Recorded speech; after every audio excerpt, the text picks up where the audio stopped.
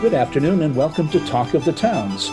We try to go beyond the headlines to make sense of the issues facing Maine communities, to share what works, to seek alternative solutions. Talk of the Towns has aired on WERU Community Radio since 1993, dedicated to the proposition that everyone benefits when we share our knowledge, our experience, our concerns, and our perspectives.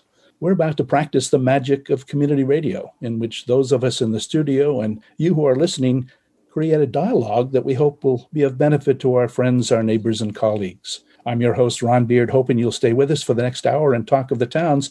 And just a reminder that during the pandemic, we're recording this show in advance and won't be taking any calls today. Well, for nearly 40 years, the Maine Community Foundation has operated with a simple concept: engage donors and community partners to make lives better for Maine people. And for 30 of those years, folks in Waldo County have helped raise the money and direct grants that support the work of organizations making a positive difference. And that's the focus of our conversation this morning. I'm so happy to have some guests with us who can help us with that conversation. Mary Leeming is the chair of the Waldo County Committee. She lives in Unity, and we'll hear from her in just a minute. Betty Schopmeyer is an advisor with the Waldo County Committee, lives in Searsport, is an artist, and has a gallery, and she's a volunteer with many organizations.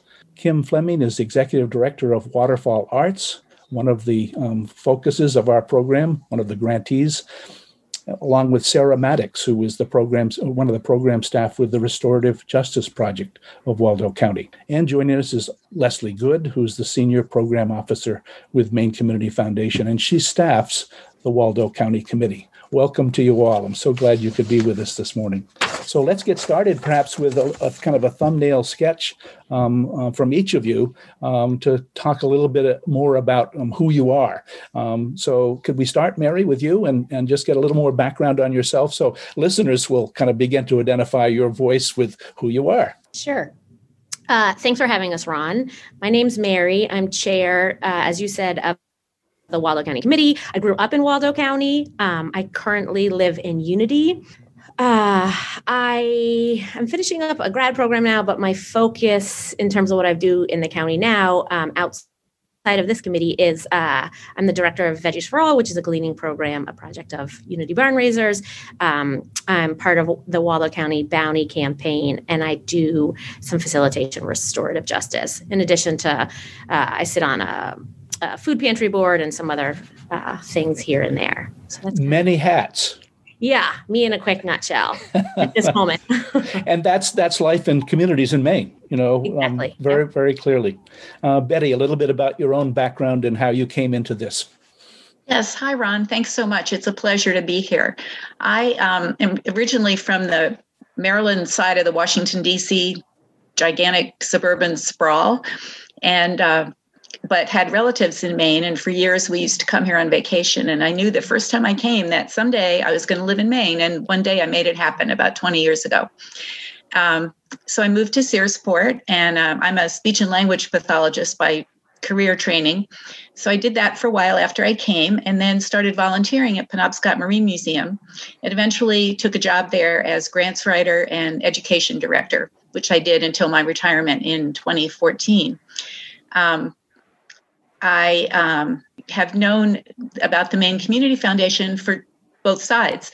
As grants writer at the museum, of course, I applied many times to different funds, including the Waldo County Committee Fund, and got funding for various educational projects and other things around the museum. So I had learned about it, had great respect for it.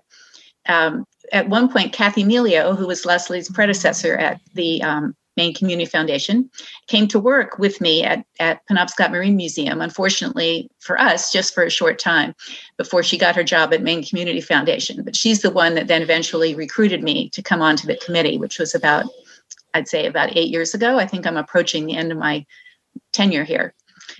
So I've been so grateful for the experience because it's taught me so much about the county where I live and has really broadened my own horizons. Well, and just a wonderful shout out to Kathy Melio, who was my introduction to WERU all those years ago. She was involved. A great friend. Yeah. Yeah. How about Kim? Talk a little bit about Waterfall Arts and how you kind of came into that work. Yes, thank you for having me, Ron. Waterfall Arts, we actually just celebrated our 20th anniversary, of course, during COVID 2020. But we actually began in Kingdom Falls, which is in Montville, and in 2007 moved to Belfast, the Anderson School there on High Street. So we actually have, I think at this point, 16 studios. We call them long-term studios, where we have artists that rent those out. We also have public studios. We have a clay studio, a print studio, a youth and family outreach studio, our Clifford Gallery within the building. We have a lot going on, and something very exciting that we haven't really got out into the public yet, but we have a glass blowing studio coming to Waterfall that will be opening this summer. So there's a lot going on. I'm relatively new. I'm kind of hitting onto my 2 years here as executive director.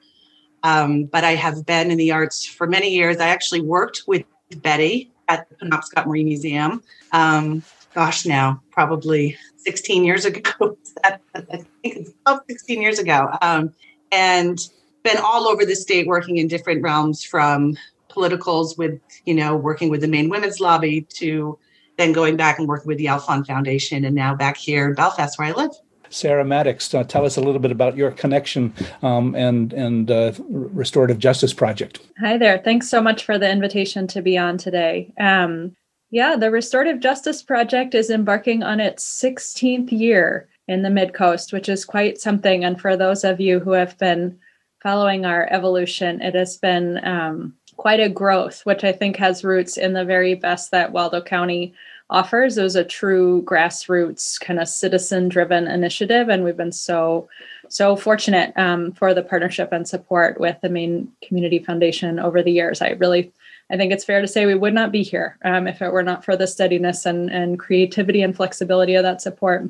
My own connection, I like Mary, grew up in the Mid-Coast and went away for school and some globe traveling and came back actually by canoe in the summer of 2011 from northern Minnesota, not knowing what I would do for work. And I was paging through the Free Press and found the ad, and my heart flopped over in my chest, and I thought, I think this is my job. And I have been so grateful for the opportunity to work with the Restorative Justice Project since. Great. Leslie Good with Maine Community Foundation, a little bit about your own background and how you came to this work. Yeah, sure. And let me add to my thanks for your time, and really appreciate helping us celebrate the 30th anniversary of the Waldo Fund today. So as others have mentioned, I am very fortunate to have followed Kathy Melio in the position as a program officer at the Maine Community Foundation. So in my case, I work with Waldo as well as Hancock and Washington counties. And like others have said, I've had a variety of different relationships with the Community Foundation over the years. I was a volunteer grant reviewer, actually working with Kathy in that respect before I came on to the staff. And I live in Blue Hill. I've been in Maine since 2005. I'm like Betty, one of the folks who came on vacation, fell in love, and made it my business to move here full time as soon as I could. Well, what is it about Waldo County that is so exciting to you, who are living and working and kind of making things happen? Maybe we could start with Mary. Tell us a little bit about Waldo County. What would you say to listeners who might have driven through but don't know the community itself? Sure. And others can chime in on this one. So Waldo County, I'm sure many of you that are listening from your house or your car in Waldo County. But we are a coastal and agricultural county in central Maine. We have 26 towns, about 39,000 people. At one point, I don't know the current statistic, but we were one of the poorer counties in Maine. And so I think that's what's really unique or sticks out to me about Waldo County is the economic diversity. So interior Waldo County, the poverty rates and life experiences are much different than I think a lot of the experiences on the coastal part of Waldo County. So huge economic diversity, and the nonprofit nonprofits, the wealth and the diversity of nonprofits within Waldo County kind of represent that. We have many different types of nonprofits serving many different types of people and providing many different services. I like Waldo County. This sounds cliche. I mean, I'm here, I'm involved, but I like it because it really is centered around community and that neighbor helping neighbor and that grassroots energy, right? I always say we don't have tons of money, but we have the passion and the drive and the community organizing ability. So to me, that's really special about Waldo County, the kind of the diversity, the hills to see, and the community feel of my neighbors. Mm. Betty, you said that you kind of knew when you visited this was the place for you. Say more about that. What made it the place for you? Well, I have to agree with a lot of what Mary said. The beauty of the coast and the farms and the fields, and also close and so accessible.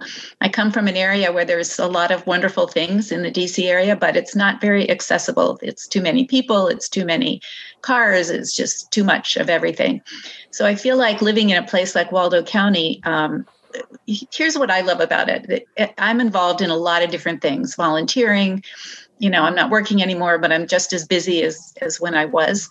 I'm now part of a local color art gallery in Belfast, Maine, and pursuing an art passion that I never thought I would be able to do.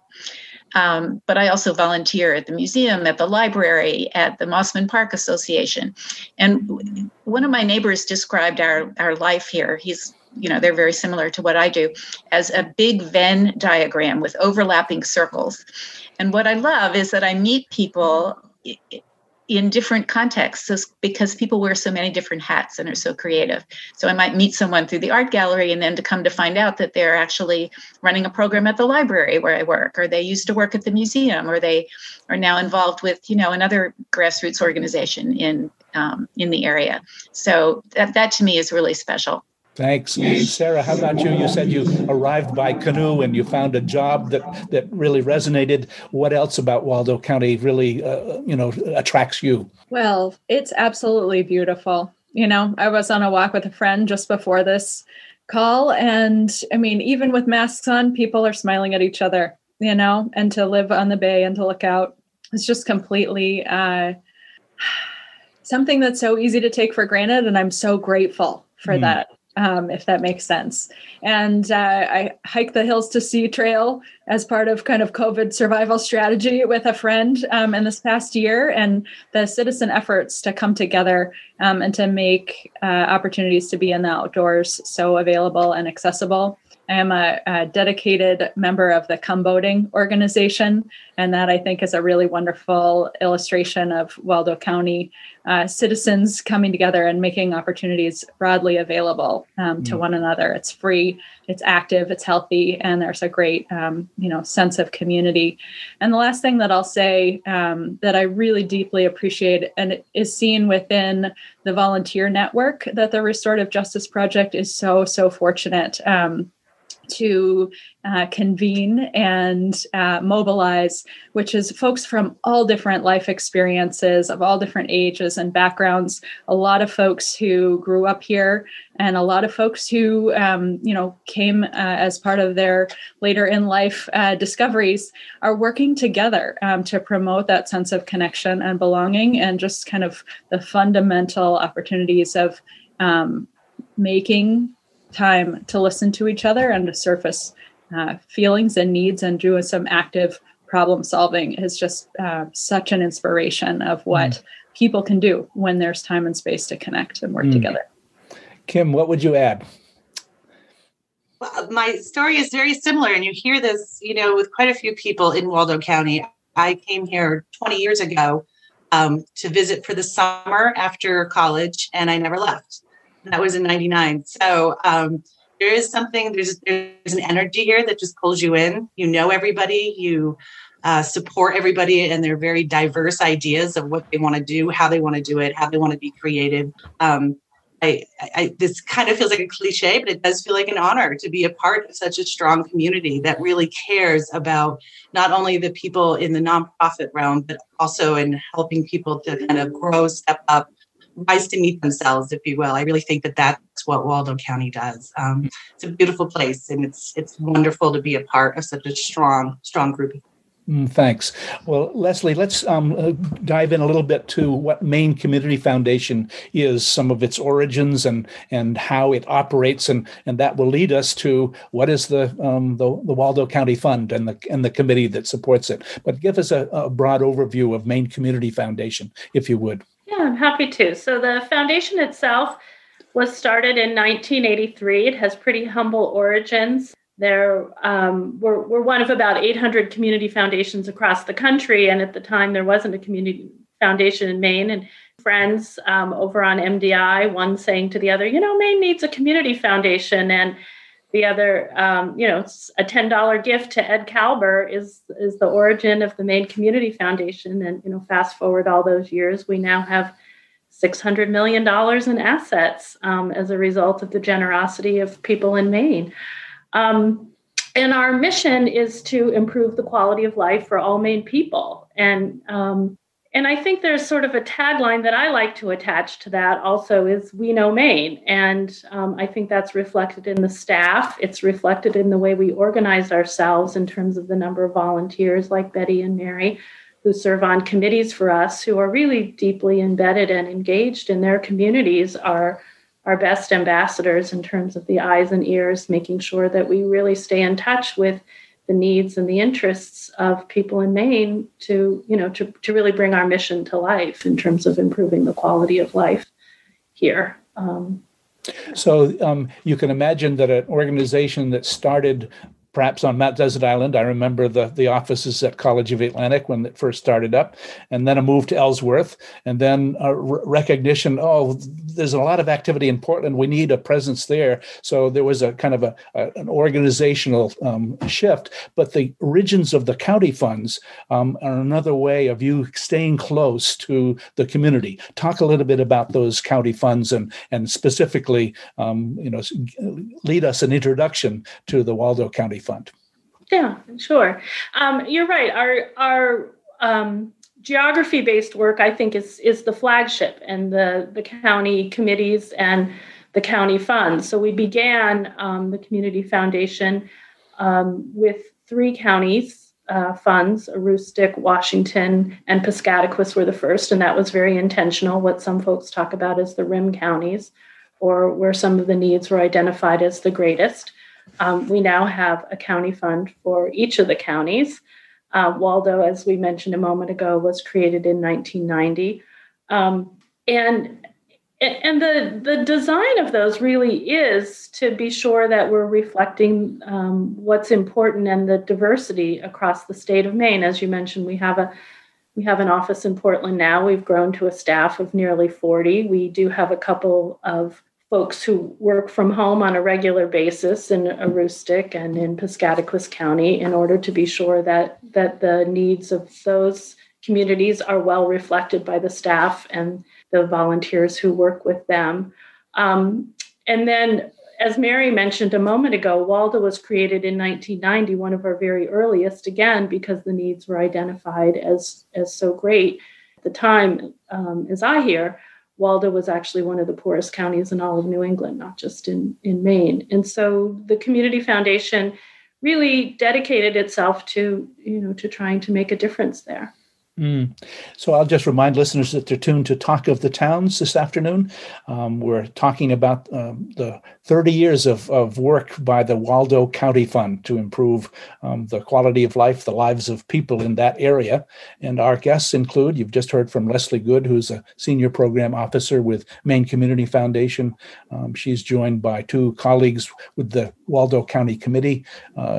That's Mary Leeming, who is chair, and Betty Schopmeyer, who is a member of the committee. And in a minute, we'll also hear from 2 grantees, Waterfall Arts, represented by Kim Fleming, and Sarah Maddox is representing the Restorative Justice Project. Just a reminder that we aren't taking calls to this program.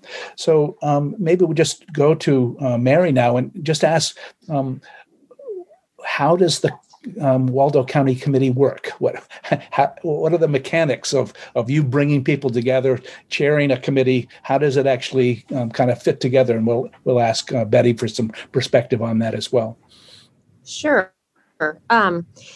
Actually, I'll give you a quick little how I came to be on the committee. I think it was about 6 years ago. A friend, I was director of Unity Barn Raisers, and a friend and colleague at Unity Barn Raisers, Sarah Trunzo, she was on the committee and had mentioned it to me. And, I soon found out this is kind of how it worked. I think she had gone to the committee. There was a vacancy.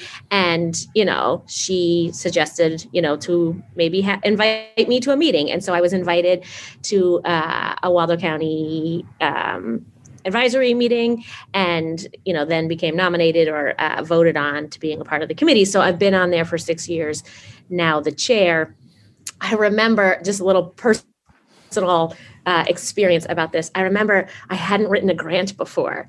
And, I got on the committee and I dove right in, and we review and award grants to our Waldo County nonprofits. And so I remember feeling so grateful for reviewing these grant applications because I had no clue how to write one. And so I actually attribute my any grant writing ability I have to being on the Maine Community Foundation's, county board and having the opportunity to be able to vet so many grant applications.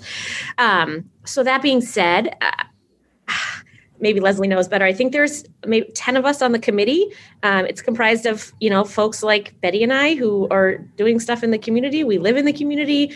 We're active. Sometimes we wear one hat. Sometimes we wear 10 hats. There's a nice variation of gender and age and types of folks. We have artists and librarians and law enforcement and educators, social service type people. So it's really kind of this nice, small, but diverse grouping of folks who really like each other. We meet 3 or 4 times a year. I've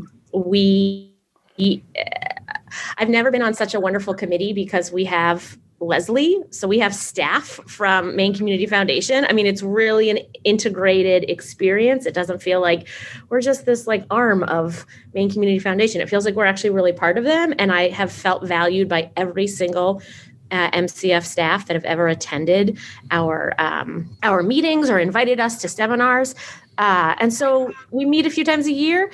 And, the biggest piece is that we have a community grant program and we review the applications and collectively decide the awards each year. So do you actually put out the requests for proposals, or is that Leslie's work? How do people find out that you have money and you're reviewing applications? What's the mechanics of that process?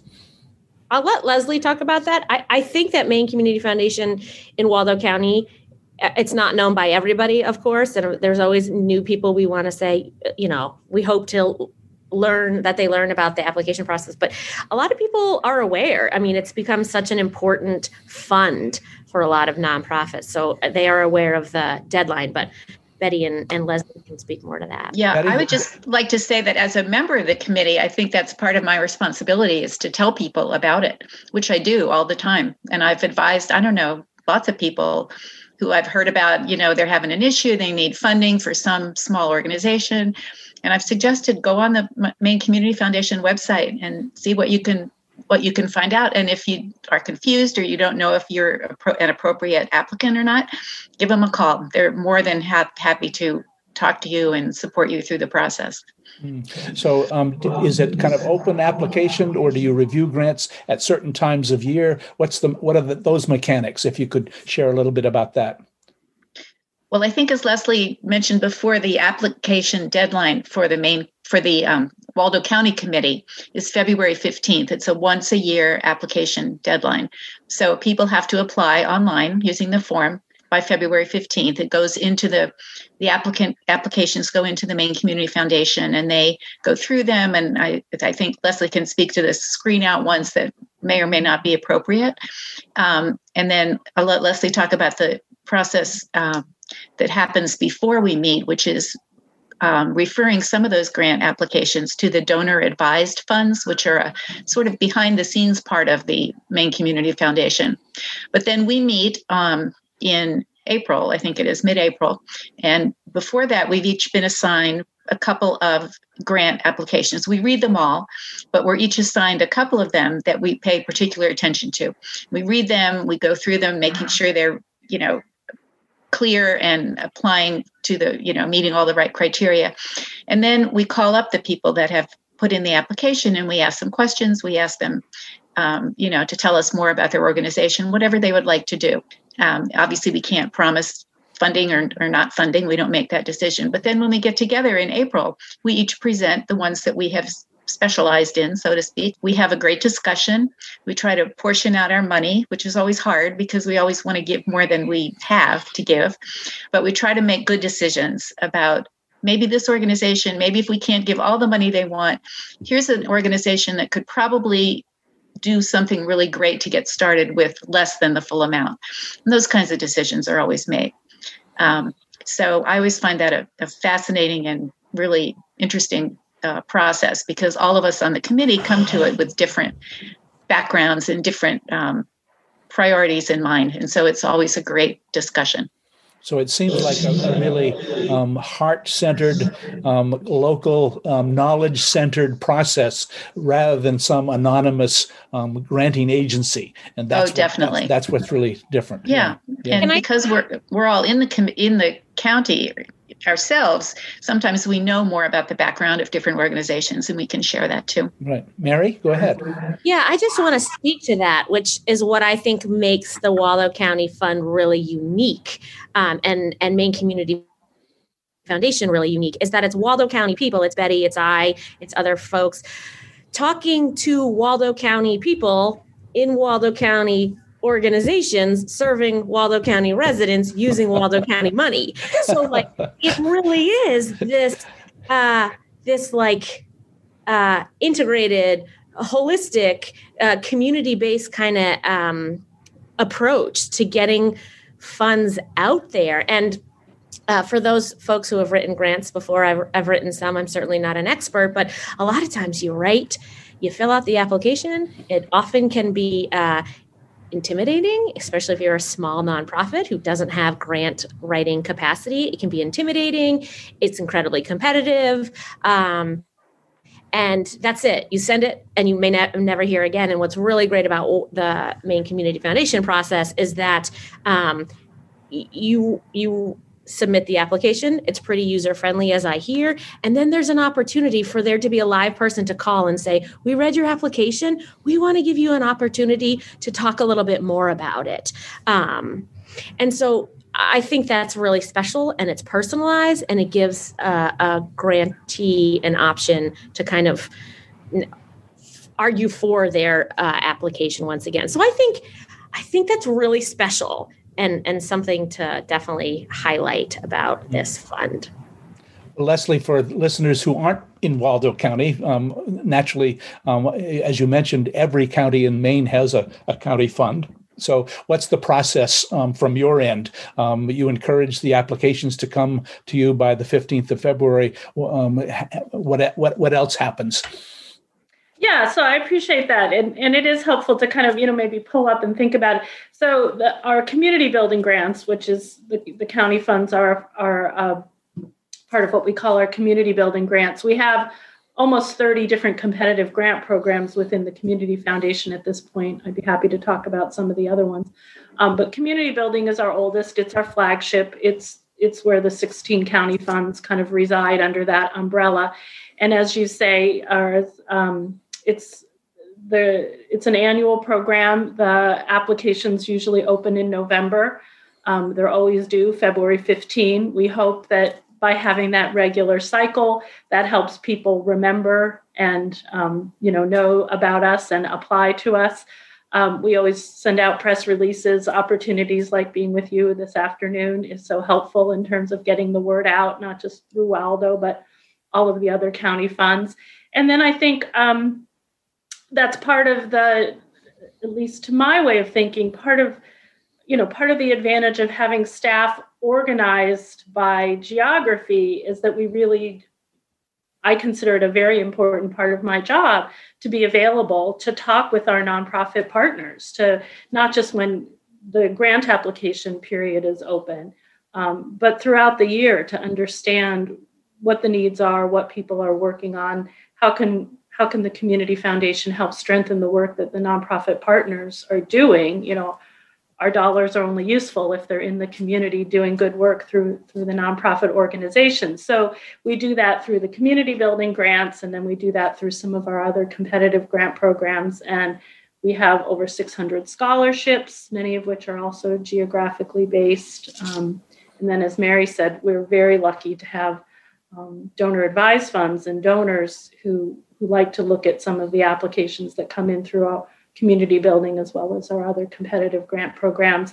And oftentimes we'll fund those directly. And that's so nice because then it stretches our grant dollars, the dollars that Waldo and the other committees have. It just helps us. So say just a little bit more and speak right up into the microphone. You're fading out just a little bit about, let's say someone's listening and they say, well, I've got some charitable dollars.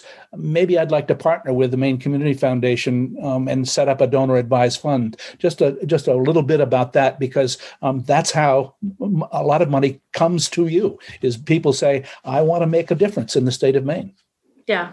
Yeah.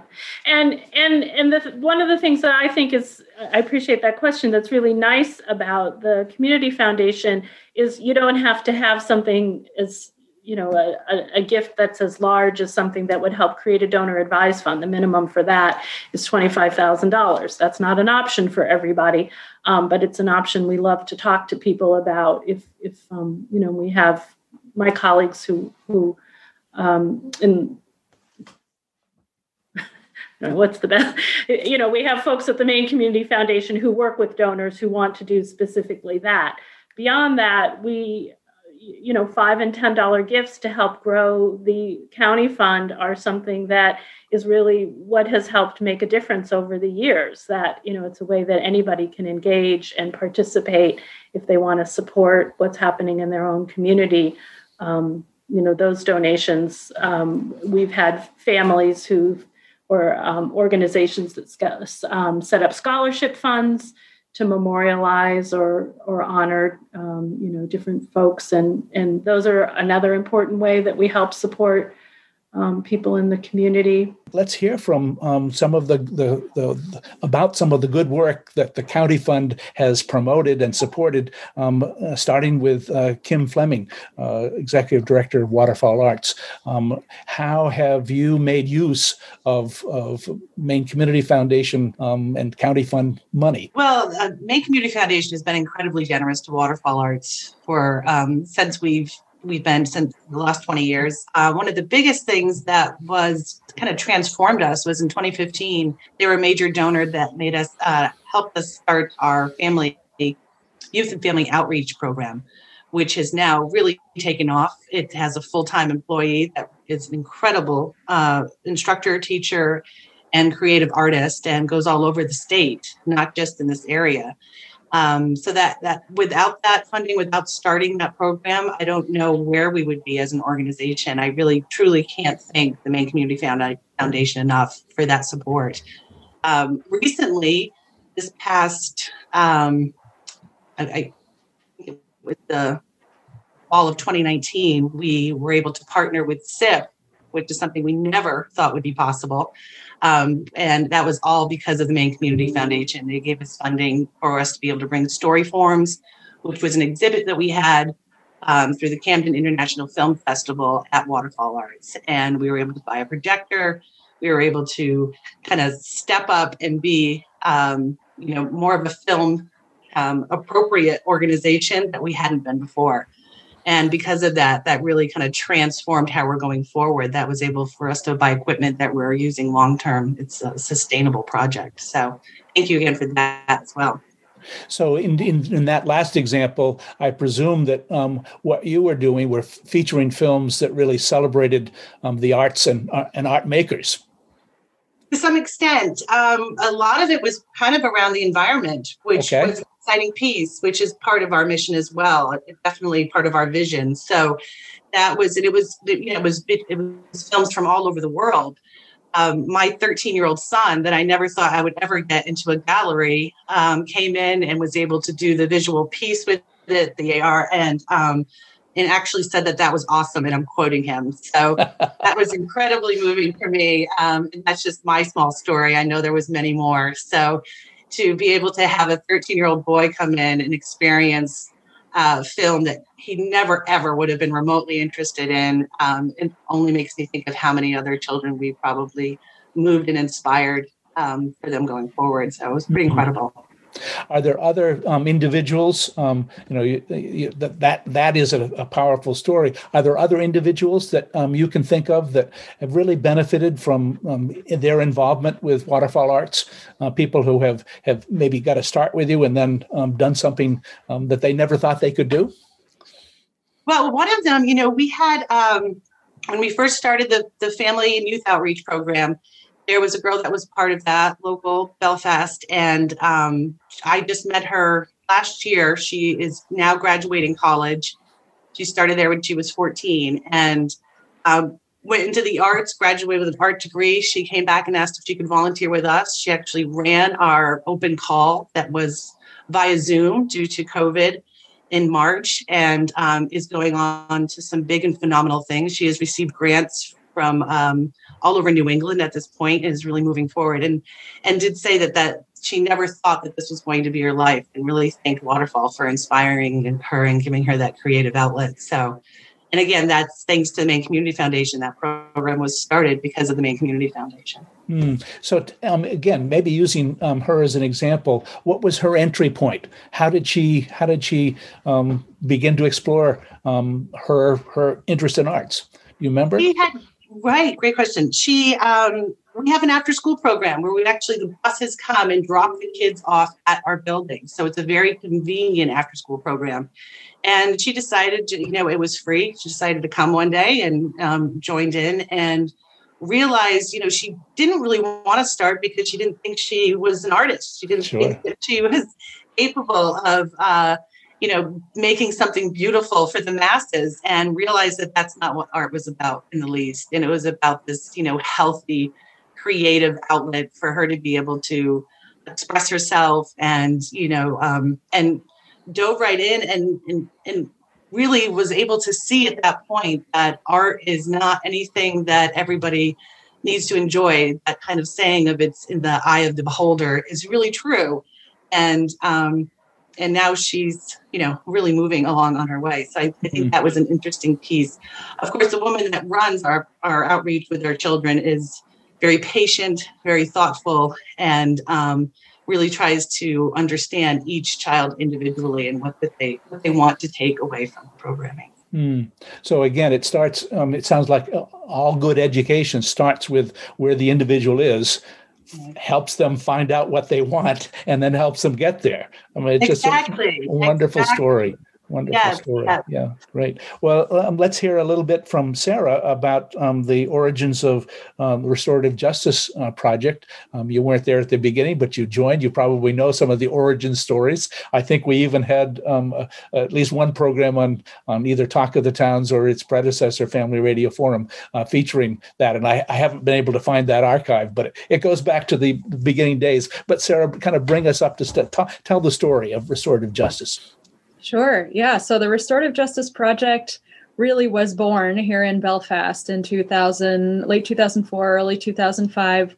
It was a group of individuals, some of whom were affiliated with the Unitarian Universalist Church. The then Sheriff Scott Story, a fellow by the name of Dick Snyder, who was a fellow who retired with his wife to the area and was inspired by the potency that he had seen in restorative practices in his work with the New York Theological Seminary and teaching a master's degree course within Sing Sing Prison. And so he came and engaged folks in conversation, visioning what's possible with restorative practice in a community context. And collectively, they said, if we could kindle restorative practices in the realm of prevention, intervention, and reintegration, then we're cross-cutting the continuum of human experience with this other way of caring for each other and responding to harm.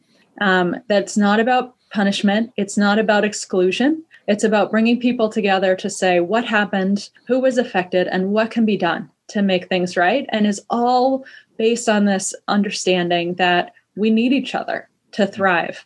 And perhaps we see that less in this day and age than we did centuries ago. But it is nonetheless fundamentally true that our actions affect one another in all kinds of ways.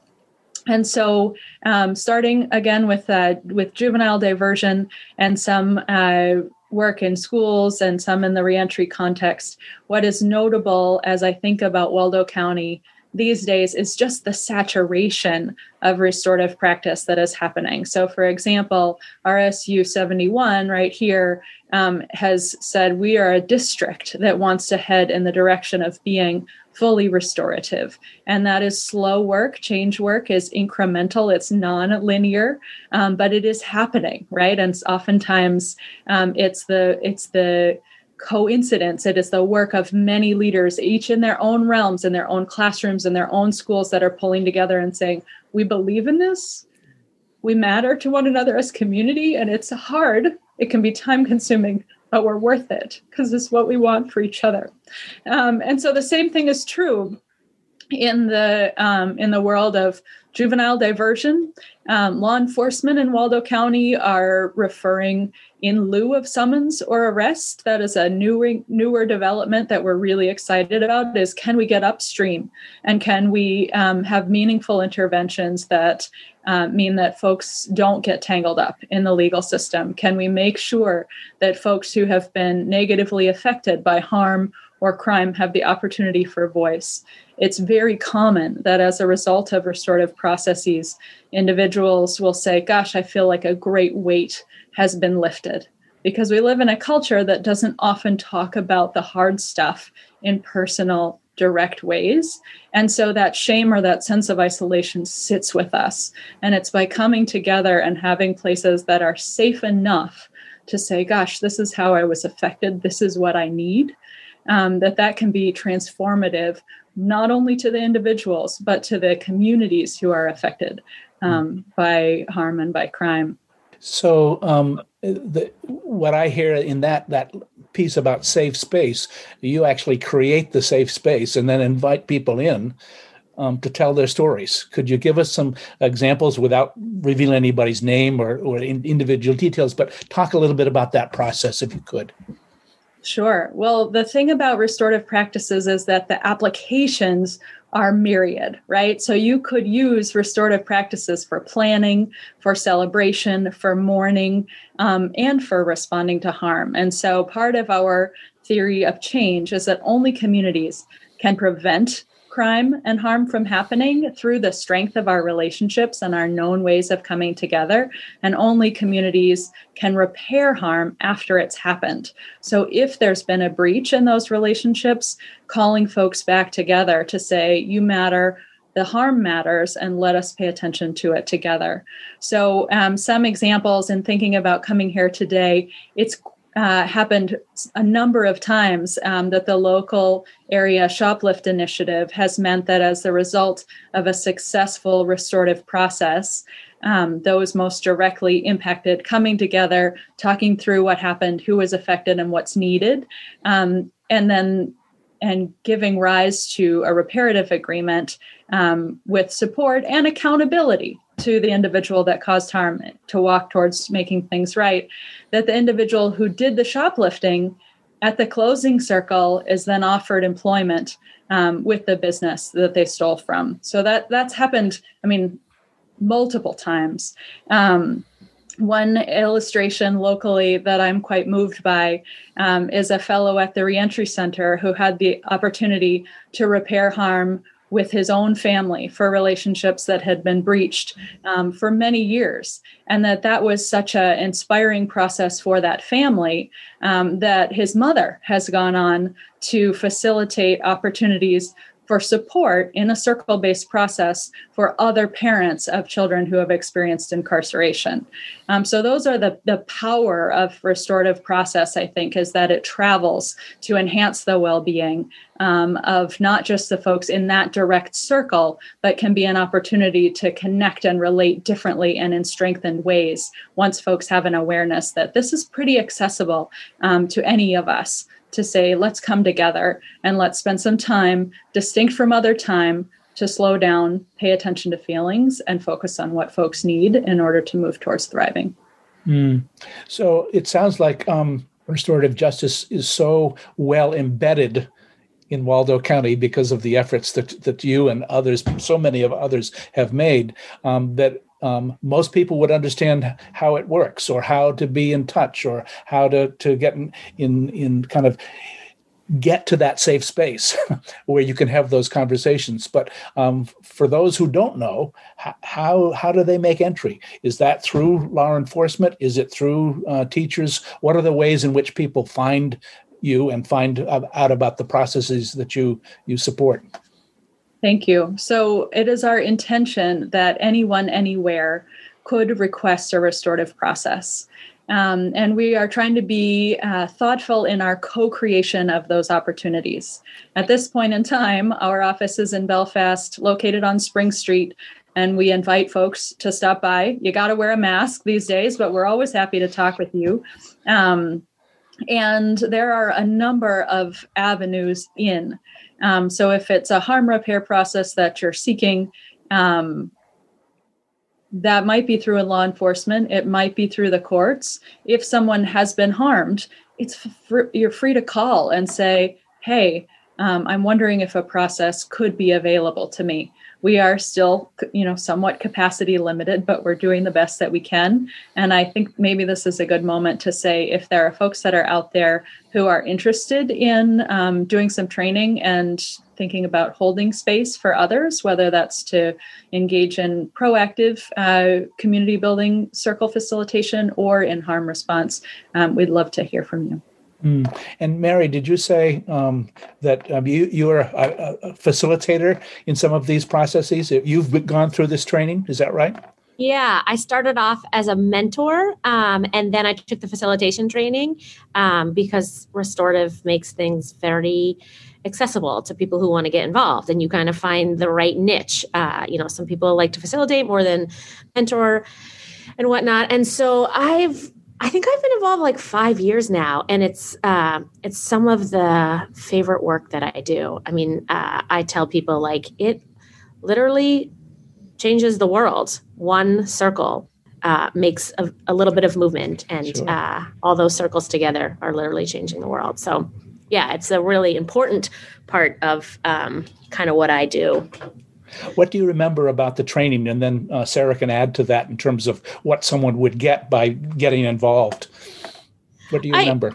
I don't remember super well, except for RJP staff are amazing. They are thoughtful. They are intentional. They are all these things. So it was accessible. You reach out to them. You say, this is what I kind of want to do. They meet with you, kind of feel if it's a right match, and then whenever the trainings are, you attend them, and they're challenging, and they're fascinating, and they're insightful, and you meet this really cool network of people. And like Sarah said, it's multi-generational, the volunteer network. I think throughout Waldo County, also through RJP, different types of folks coming together and bringing their lens. So the kind of family and community within the RJP world has become really important to me. And Sarah, what would you add in terms of what someone would gain and experience as being trained through RJP? Yeah, thank you. I mean, we start with an exploration of what is restorative practice and what are those values of fairness and voice and inclusion and choice that are so easily eroded given the dominant culture that we live in, and how do we be thoughtful as human beings in terms of pulling those values back to the center and incorporating them not only in kind of formal spaces, but in our daily interactions with each other. So that is, of course, an ongoing challenge and a deep joy as we strive towards creating cultures where every person matters. And this is a celebratory call, but I just want to say I am sobered by how much work there is yet to do. Here in Waldo County, less than 50% of youth on the Maine Integrated Youth Health Survey reported a sense of being invited to co-create community or feeling that they were a part of community that they could reach out to for support. And I know that we can do better than that. We want 100% of our young people to know that they belong and that they're part of community. So in looking ahead to the training opportunities, we're really considering challenging stigmas and biases that we all hold, looking at the strengths that human beings inherently possess. How do we catalyze those strengths and build upon them so that we are forwarding a culture where everybody knows that they matter? There's a lot of talk about trauma and how it affects people's behavior, how it affects cultures more broadly. We talk a lot about resilience and where that comes from, how we can kindle it, the role that gratitude and support plays, and also opportunity plays in building more resilient individuals and communities. And we look at some of those drivers of crime and how can we as communities be thoughtful about getting upstream to address some of those drivers so they're less likely to happen.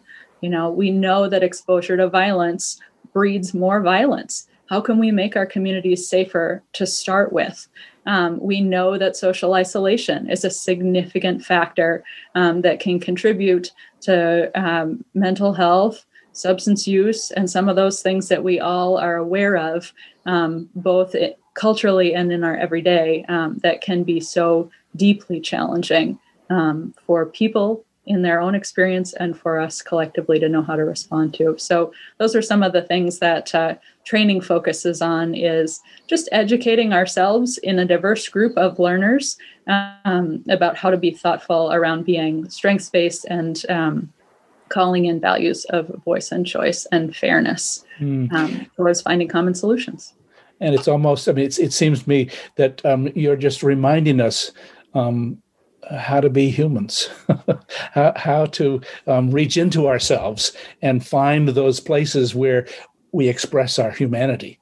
And so much of our society has worn away that ability. And whether we're talking about restorative justice or the arts, all of this work is kind of a deep reminding of what it is to be human and how to be in community. And so I just really applaud the things that you're doing. I'll go back to Mary and Betty. These have been some wonderful examples of what the county fund has been able to support. Would you want to share, again, not a lot of detail, but just some of the other kinds of organizations that you've funded in your work? Both of you, I think, have mentioned food justice kinds of organizations. Just, again, we've not got a lot of time, maybe 5 minutes, but just talk a little bit about some of the other ways in which the county fund has worked. Betty, you want to start? Well, gosh, there's been so many small projects that we've funded over my tenure with the committee. Some that come to mind are things that I guess stick out to me a little bit because I wasn't aware of them so much before applications came before the committee, such as the Waldo County Woodshed, Unity Barn Raisers. Tell us about the Woodshed, because not everybody knows what the Woodshed is. Yeah, well, I never did either. They purchase wood and they give it to people who need it to keep their homes warm in the wintertime. Just they're small, they're practical, they're direct, they don't depend on a lot of overhead. The soap closet is another one where volunteers go out and bring personal hygiene products like soap and deodorant and different things to food pantries that people can take, because food stamps or SNAP does not pay for those products. And kids were getting teased and bullied because they weren't clean and their clothes weren't clean. So to me, that's just a wonderful, you see a need and you do something about it in a small way. And I think that's just fabulous. Mary, what would you add to that? Yeah, it's hard when I'm thinking about all that we've Sure. supported, but it's been stuff like, within food justice, it's the gleaning program through Unity Barn Raisers and school-based gardens, greenhouses and such. And then I'm thinking about a lot of the environmental outdoor like trails initiatives and land acquisition initiatives that we've supported. There's food pantries, going back to the food justice. There's a lot around libraries and arts. And then we have stuff like restorative justice and social justice efforts. And so what's really cool is that it's this real large spectrum of nonprofits. Like I said earlier, that's kind of representative of Waldorf County, right? It's this diversity, economic diversity, and such that we have large nonprofits, small nonprofits. It's trail work, it's social justice, it's food justice, it's library stuff. It's everything in between, whatever the needs are, whatever the compelling story is that year, and we respond to that. And what I think is really unique about the fund, and I alluded to this earlier, is that we make it possible sometimes, or the funding from the Waldo County Committee really truly allows, especially a small nonprofit who's looking for some capacity building or a project, because we fund both areas. We are accessible, the funds to them, and we help make their project happen. Of course, they're doing all the work, and it's easy for us to say, yes, here's the funding, but that funding really, really, really does make it actualized. And I think that's what's really special on the smaller. Yeah. Well, I'm going to give the chance to each of you to just remind listeners how they might contact you through your websites or whatever. Perhaps we start with Kim at Waterfall Arts. Just remind us how people would learn more about Waterfall Arts. Yes, please visit our website, waterfallarts.org. We're actually building a new site right now, so we're very excited about that. You can find out everything that about our programming, how to get in contact with me or anybody else on the staff through our website. And how about, Sarah, talk about your website. How would people learn more about restorative justice? Thank you. Just doing a search for Restorative Justice Project Midcoast or Restorative Justice Project Maine, which is our legal name, will bring you to our website, and just come visit. Like I said, we're there weekdays and we love talking with folks. Great. And Leslie, just again, a kind of a central place to learn about the foundation and all of the county funds is through the Maine Community Foundation website. Right, mainecf.org. And we have a page that lists actually not just the community building grant information, but the other grants and scholarships and other kinds of things that we have available. Well, thank you all for this wonderful hour. We've come to the end of that time. Be sure and join us from 4 to 5 on the second Wednesday afternoon of each month for Talk of the Towns. Podcasts of our programs can be found in the archive section of the WERU website. If you have comments or suggestions for topics, please email us at news@weru.org. Our theme music is a medley from Coronach on a Balmain House Highland music recording. Thanks again so much to our guests who are in the studio today by Zoom. Mary Leeming is the chair of the Waldo County Committee. Betty Schopmeyer is on the Waldo County Committee. Kim Fleming is the executive director of Waterfall Arts. Sarah Maddox is on the program staff of the Restorative Justice Project, and Leslie Good is senior program officer at Maine Community Foundation. Thanks to our underwriters. Thanks to Amy Brown for helping engineer our program. Stay tuned for Ralph Nader Radio from 5 to 6 and Jazz Straight Ahead with Larry Stahlberg from 6 to 8. This is Ron Beard, producer and host for Talk of the Towns, wishing you a good afternoon.